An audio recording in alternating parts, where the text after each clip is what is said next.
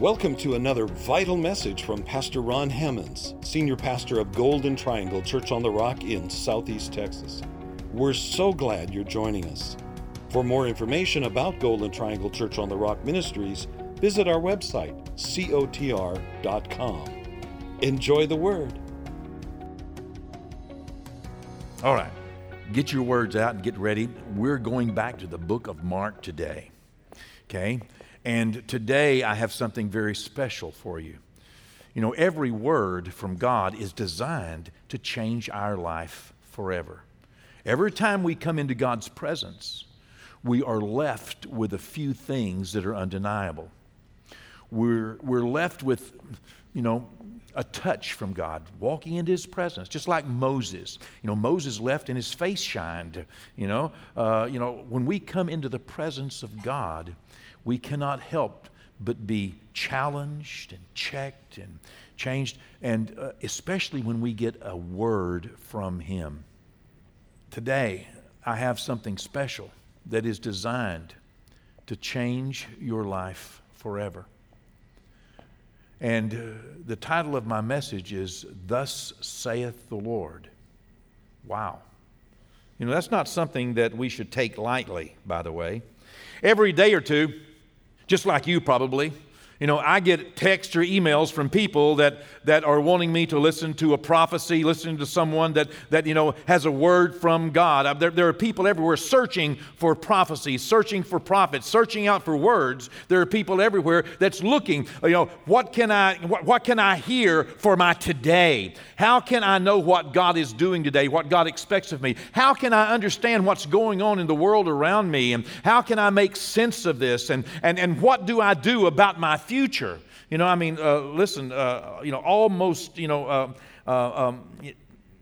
Almost anybody who is having a word or a dream or a vision or a revelation seems like they're, getting on YouTube and sharing it. And people are just running to it and listening to it and trying to find out, what can I do about my day? Well, I really don't wish to follow some of those who have missed it of late. Hello? Who have said God said, yet God didn't say. It's evident God didn't say. And well-meaning, good people who love the Lord, who, got on, social media, got on television, got on, and said, Thus saith the Lord, and then it didn't happen. I really don't wish to follow them, but what do you do when you receive a word from the Lord? So despite all of that, I'm going online today with a Thus saith the Lord. I'm going to share a word of prophecy. As I said, I don't want to follow in the footsteps of those people who have been wrong. But I'm confident that the word I'm going to share is a word from the Lord, a Thus saith the Lord. God is never wrong. Okay? In fact, Numbers 23:19 says that God is not a man that He should lie, nor is He the Son of Man that He should repent. If He said it, He'll do it. If He spoke it, He will make it good. Because what God says happens. With that in mind, I approach this with respect to share a prophetic word from the Lord this morning. And I too have been searching for understanding. I've been asking for understanding. I've been wanting to know what to do for my today and what to do for my future and how am I supposed to look at these things. And, but as I said, I am confident. I definitely this morning can definitely say, Thus saith the Lord on this prophecy. And before I get to it, let me set it up because we're in the book of Mark. Allow me to share from the book of Mark. Chapter 10 is where we are. We're in verse number 17, and Jesus is on His way. This is the last time, just to give you a little setting, this is in about 30 A.D. It's in the spring of 30 A.D. as best I can understand. And Jesus has just left the Galilee, and He's walking south on what is the eastern side of the Sea of Galilee and down the eastern bank of the Jordan River. That area is now in the country of Jordan. And not the west bank, but on the east bank. And he's walking down, and he's almost across from the city of Jericho on the other side of the Jordan River. And it's the last time that Jesus is going to make this earthly journey.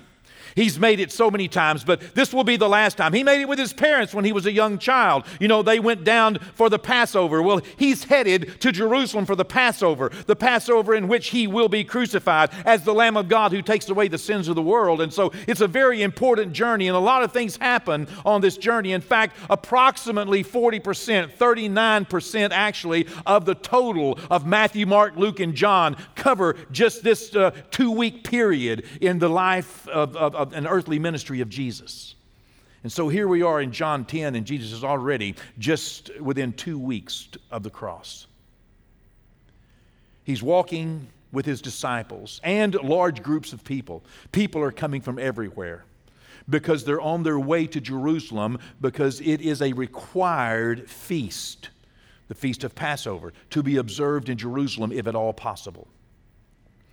And so while he is there on this road, in verse 17, it says, "Now as he was going out on the road, one came running, knelt before him, and asked him, 'Good teacher, what shall I do that I may inherit eternal life?'" Now, you can read these accounts also in Matthew and Matthew 19, Luke 18. Okay? And they give a few more details of this event. But as we put them all together, we know that the man who came running and knelt before Jesus, as Luke records, he was a rich ruler. By ruler, Luke means that he was either a ruler of the synagogue, a very, very important man from one of the cities, perhaps Jerusalem or another city on his way to Jerusalem to celebrate the Passover, or perhaps he meant one of the rulers of the Jewish governmental leadership of that day. At any rate, he was a very important, very prominent, very privileged individual, and he was a very wealthy man, we know, and from his position as a ruler, we also understand that he was from a notable family, accustomed, as I said, to power and privilege and position. He was comfortable in his position. Many scholars believe that he was also a young man, and it is certain that this man was very eager and he was very earnest. He was a good man, a very good man, an exemplary. He lived an exemplary lifestyle. He was young, he was rich, he was a ruler, he was from a good family, he lived an exemplary lifestyle. He was eager, he was anxious to find Jesus because many people felt as though that Jesus, this good teacher, was a prophet. Perhaps he was a Messiah. And here comes this man and kneels down before him to show respect However, this does show us what people believed, not only about Jesus, but what they believed about heaven in that day. He believed that Jesus might have an answer for him, so people believed that Jesus had some answers.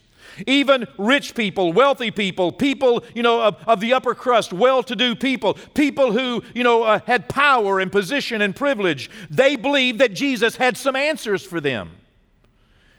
And it also shows us what people felt about heaven. In that day, what was taught to him in that day, and indeed what is taught to many people today, that heaven is a place where good people go who do good things while they are on the earth. That's what he said. What must I do?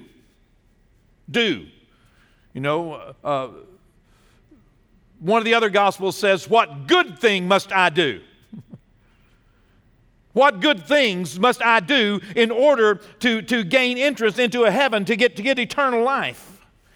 And Jesus, of course, you can continue reading. Jesus said, "Well, why are you calling me good? There's only one good, and that's God." which he is identifying, himself. Jesus is Messiah. So it's very interesting. Jesus said, you know the commandments. Don't murder anybody, don't commit adultery, don't steal, don't bear false witness, don't defraud anybody, be nice to your parents, honor your mother and your father. And so this young rich ruler said, I have done all those things. Wow, what an exemplary lifestyle. I have done all those things from my youth. I was raised that way. That's the way I was raised. I hadn't killed anybody. I hadn't committed adultery. I hadn't stolen anything. I hadn't cheated, hadn't defrauded anybody. And I have honored my mother and my father. Yeah, I'm doing good. But yet there was an emptiness within him. And notice what the Scripture says about Jesus here. Now, Jesus, there's no condemnation. There's no criticism. Jesus doesn't argue with him. He's saying, no, you haven't, you sinner. He didn't say that. He's not in disagreement with the man. No condemnation, no criticism, no rejection, no disapproval. Jesus gave this young rich ruler, this man of prominence and position and power, he gave him his full attention. Jesus looked at him, gave him his full attention and, his heartfelt love, and Jesus gave him honest encouragement. Verse 21. Then Jesus, looking at this man, loved him. Isn't that interesting? Jesus gave him full attention, and Jesus loved him. Okay, this is the way Jesus does for everybody, by the way. Okay, without respect to whether you're on the bottom or the top of the totem pole, Jesus is going to give you his full attention. You come to him and ask him an earnest question. You ask him an honest, heartfelt question. He's going to answer your question. He's going to love you. He's going to care about you. He's going to give you his attention. And he is going to give you an honest answer, which encourages you to do what you need to do to accomplish what you're seeking from him. He said, he loved him. He looked on him, he loved him, and he said to him, one thing you lack. Go your way, sell whatever you have and give to the poor, and you will have treasure in heaven. And come and take up your cross and follow me. Wow. Tall order. By the way, Jesus didn't say give away. He said give to. He said invest in.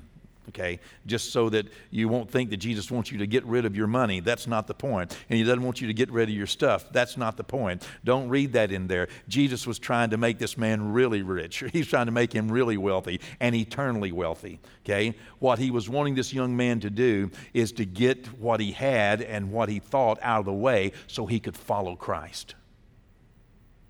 Come and follow me. Well, the Bible says, if you continue reading in verse 22, that the man went away sad.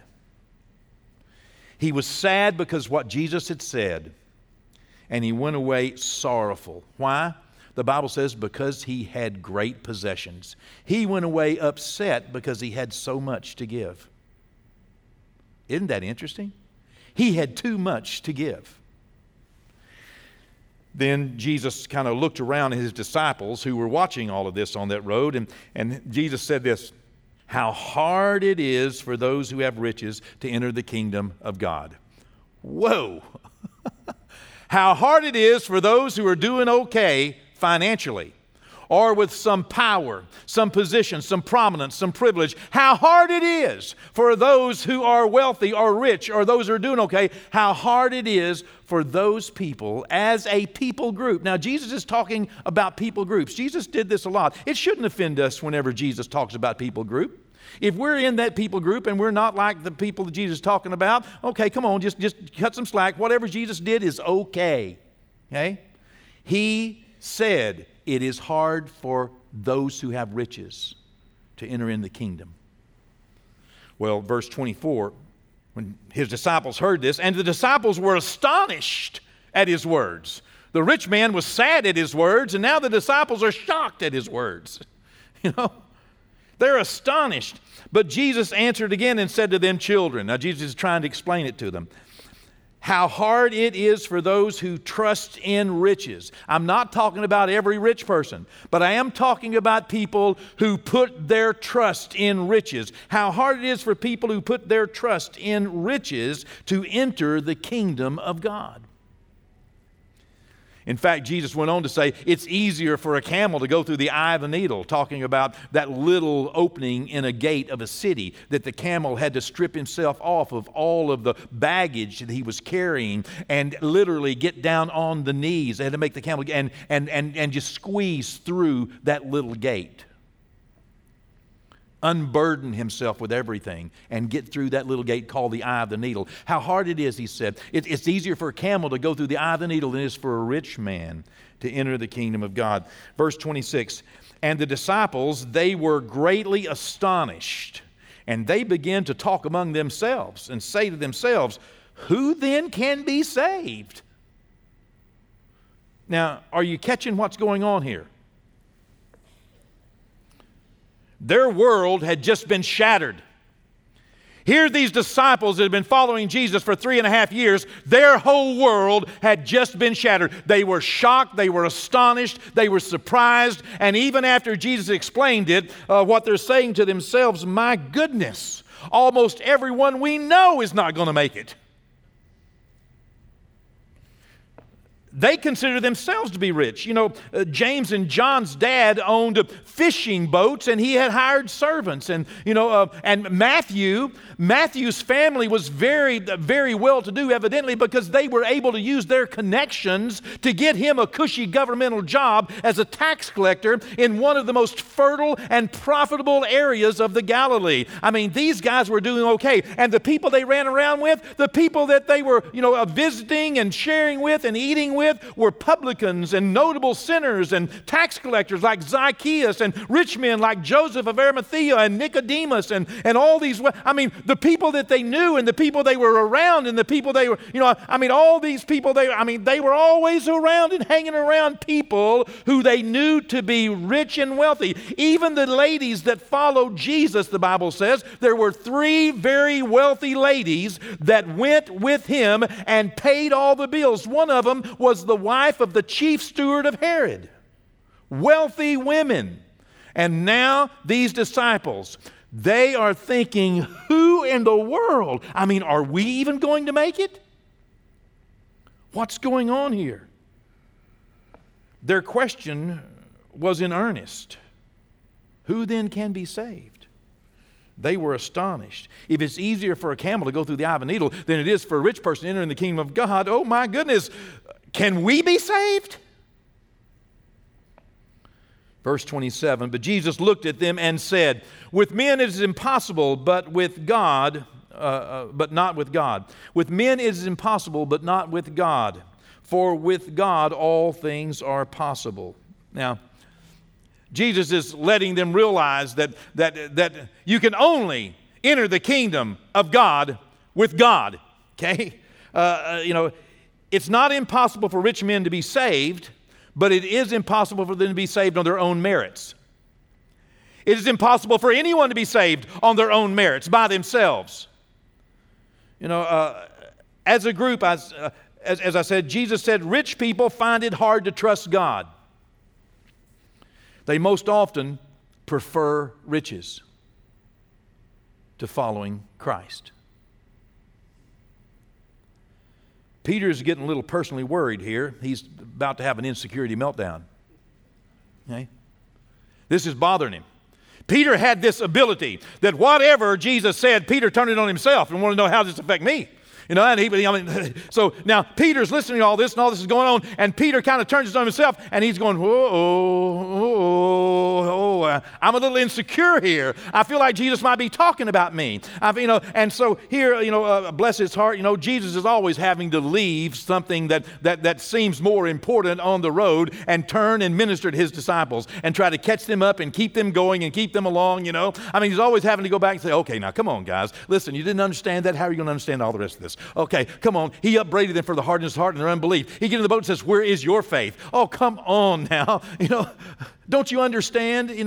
He's always having to pay attention, and many times it's Peter he's having to pay attention to, because Peter has a real kind of, a very sanguine personality, and a little bombastic and a little, excited, and but everything that happens, Peter kind of turns it on himself. And so Peter here is having this little meltdown. He's letting his insecurities get the best of him here, but he's wanting to be reassured that, Jesus, are you talking about me? Anybody ever feel that way? You ever feel like the preacher might be talking about you? So in verse 28, then Peter began to say to Jesus, now look here, Jesus, see, look, we have left everything, we have left all and followed you, okay? Now, I just want you to know that I'm not like that guy. Don't put me in that category. I mean, this sounds a little scary to me, and, I just want you to know that I gave up everything to follow you. Remember, I said I was going to share a prophetic word that would help you understand the times and give you direction for the future. Well, here it is. Thus saith the Lord. We're going to find it here in verse 29, 30, 31. Okay?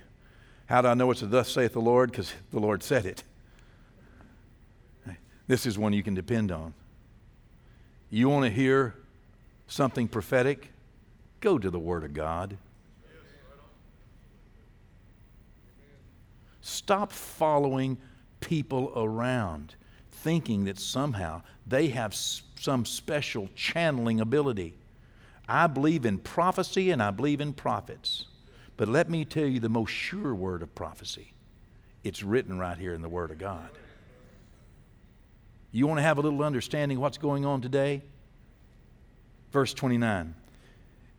And Jesus answered and said, assuredly I say to you that no one who has left house or brothers or sisters or fathers or mothers or wife or children or lands for my sake in the Gospels, who shall not receive 100-fold now in this time houses and brothers, sisters, mothers, children, lands with persecutions, and in the age to come eternal life. But listen to the word of the Lord. Thus saith the Lord, but many who are first will be last, and the last first. Listen, those who put their trust in riches, power, good works, high positions, the Word says they will pierce themselves through with many sorrows, for it is impossible to cover your sin with money or good works, let alone the impossibilities of covering selfish and evil ambitions with money or good works. Being first in this life means nothing in the next. And unless and until we buy into that as truth, we may yet continue to pursue power and privilege and prominence and position above pleasing the Lord.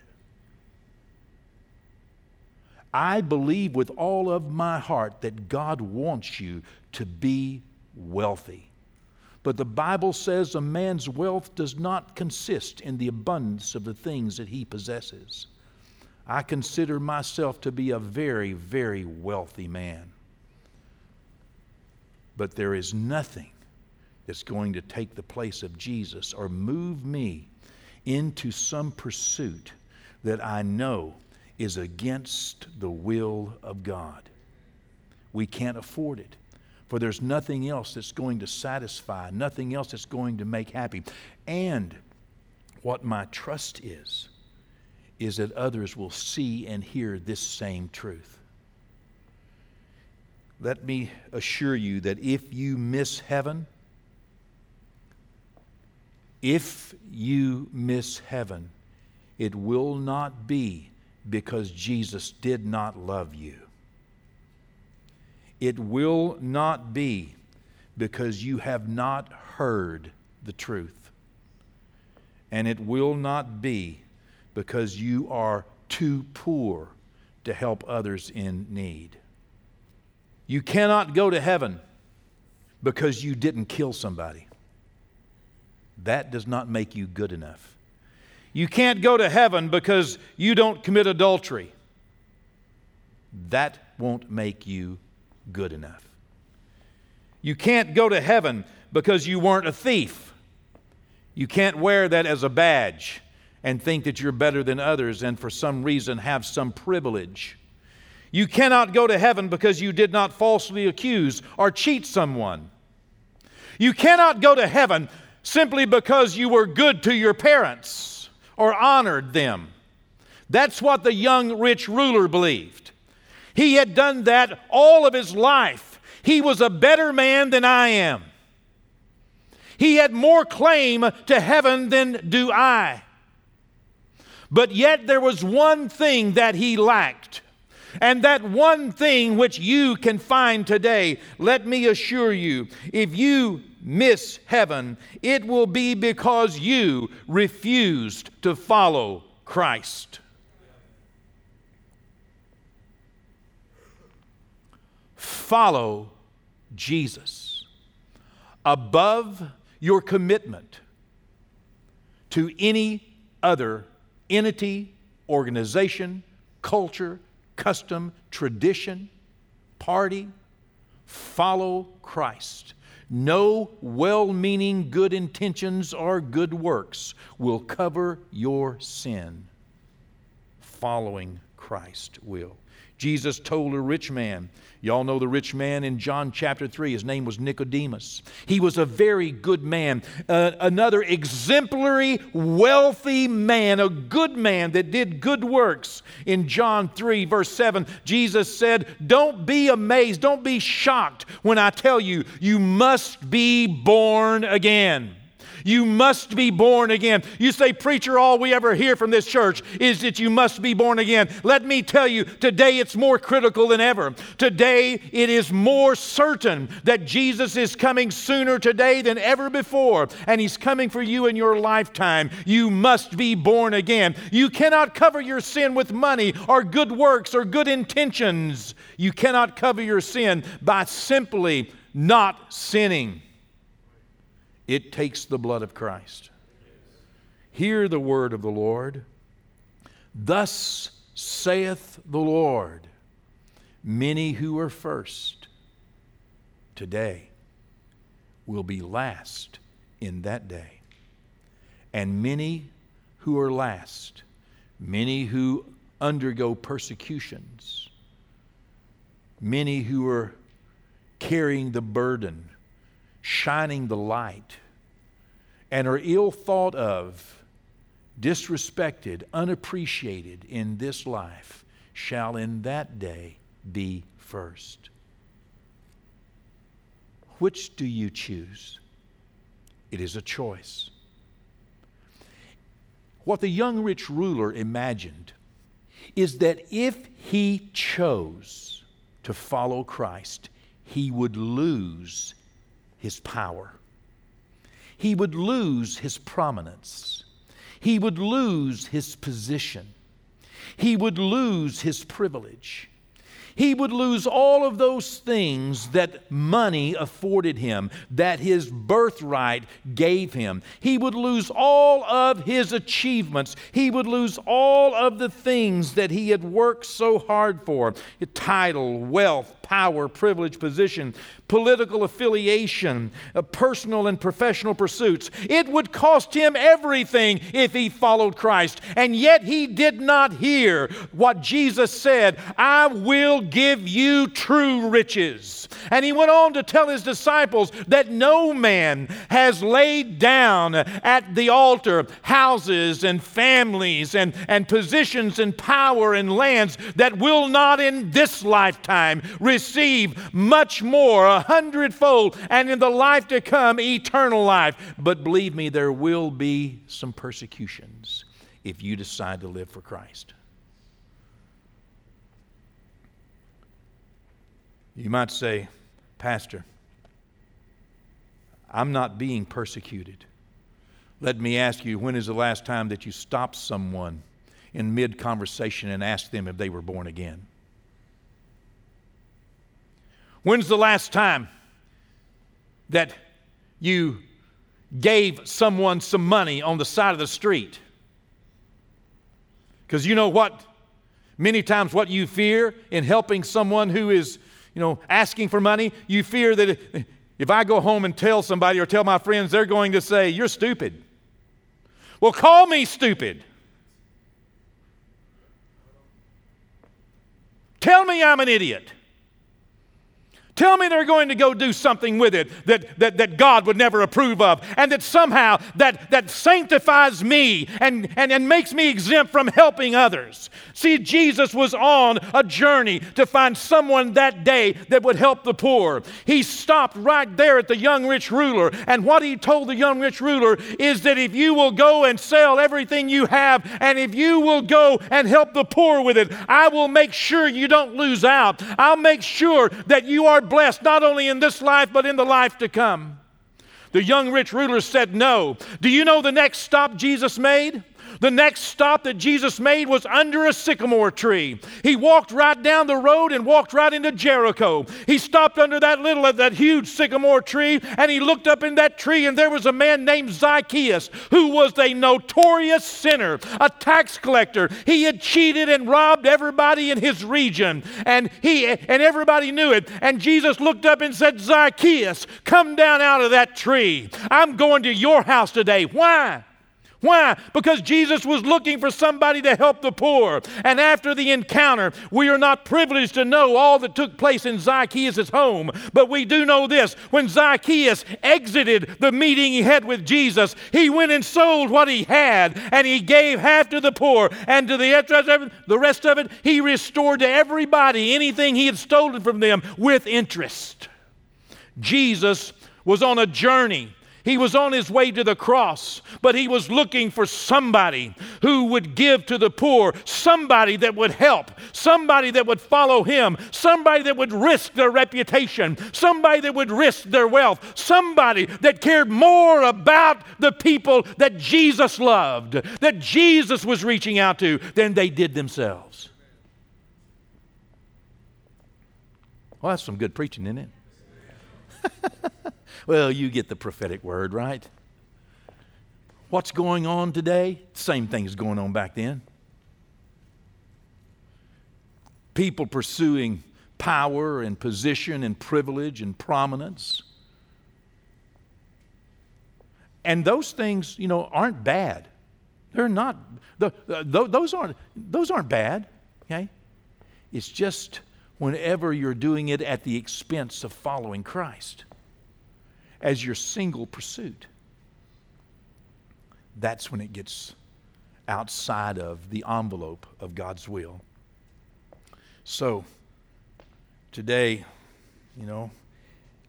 it is the hope of Christ, and it's my hope that everyone who is rich in power, rich in prominence, rich in privilege, rich in position, rich, financially, rich in family.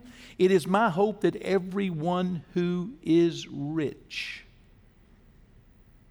will turn their lives over to Christ and not use their power and their position to achieve some selfish ambition, some personal pursuit, some ungodly endeavor, or even just good works in their own name.